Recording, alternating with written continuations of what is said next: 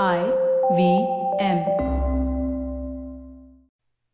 You are listening to The Signal Daily.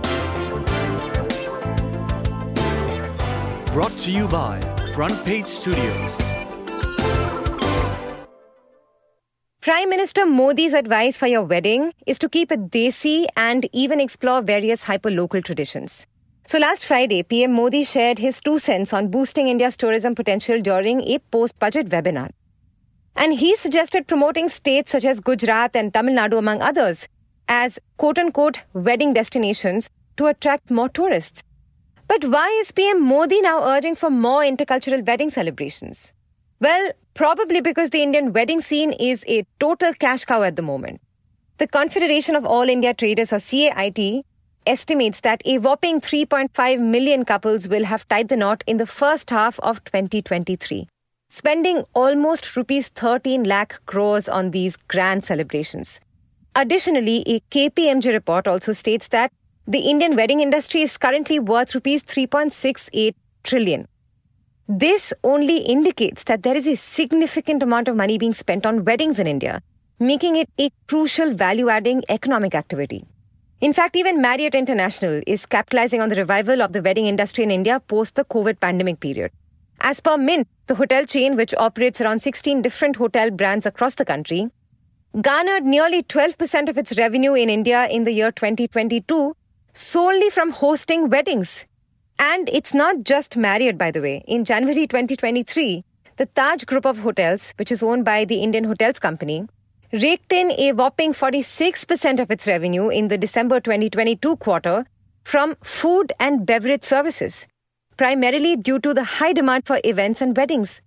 And celeb weddings like that of Kiara Siddharth or Katrina and Vicky Kaushal or Alia and Ranveer have fueled a culture of lavishness and grandeur. Now, everyone wants to keep up with Instagram aesthetics for their D-Day. For content creators and influencers and even regular folks, it's the visually appealing weddings that are now the ultimate stage to go viral. The priority is shifting from actual wedding traditions to creating internet-breaking wedding content.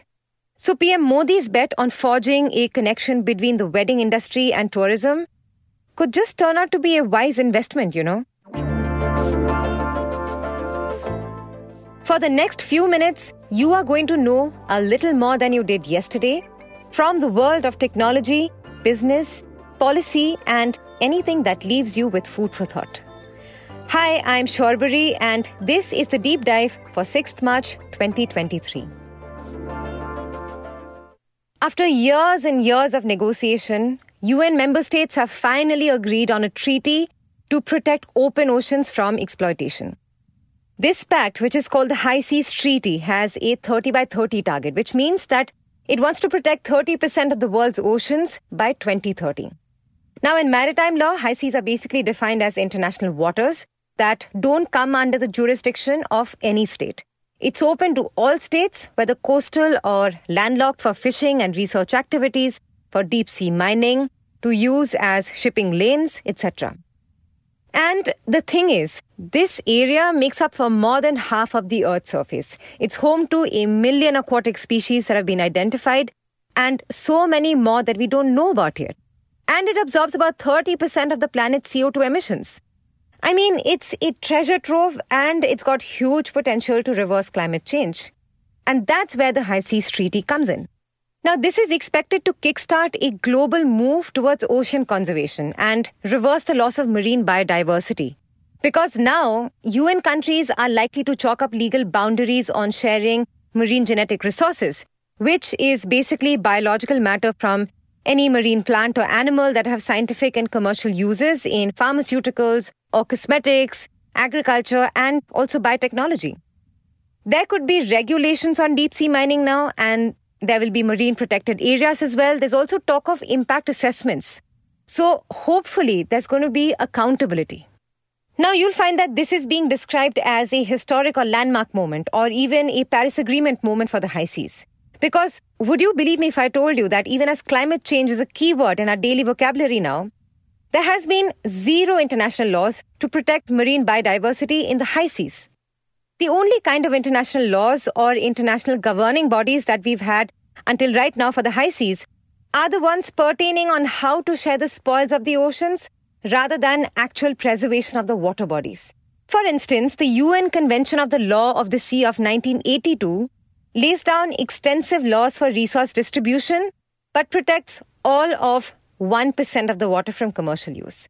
Then there's the International Seabed Authority mining that also comes under the UN. And again, this intergovernmental body oversees deep-sea mining-related activities. Perhaps the only intergovernmental framework that addresses the degradation of ocean waters is the Regional Seas Conventions and Action Plans. And as the name suggests, its scope is really at a regional level. And unfortunately, studies indicate that it's this kind of a legal gap that has resulted in pollution, overfishing, destruction of habitats, near extinction of species, and also acidification of the ocean water, which is famously described as climate change's evil twin. Now, in 2017, a UN resolution had decided to address this gap in maritime laws and tweak it. But first, it was the COVID pandemic that delayed it, and then economic interests also stalled the discussions further because there were disagreements between developed and developing nations around how to share the profits of marine genetic resources. But now that UN member states have overcome that hurdle, there's still a long way to go and not enough time to waste.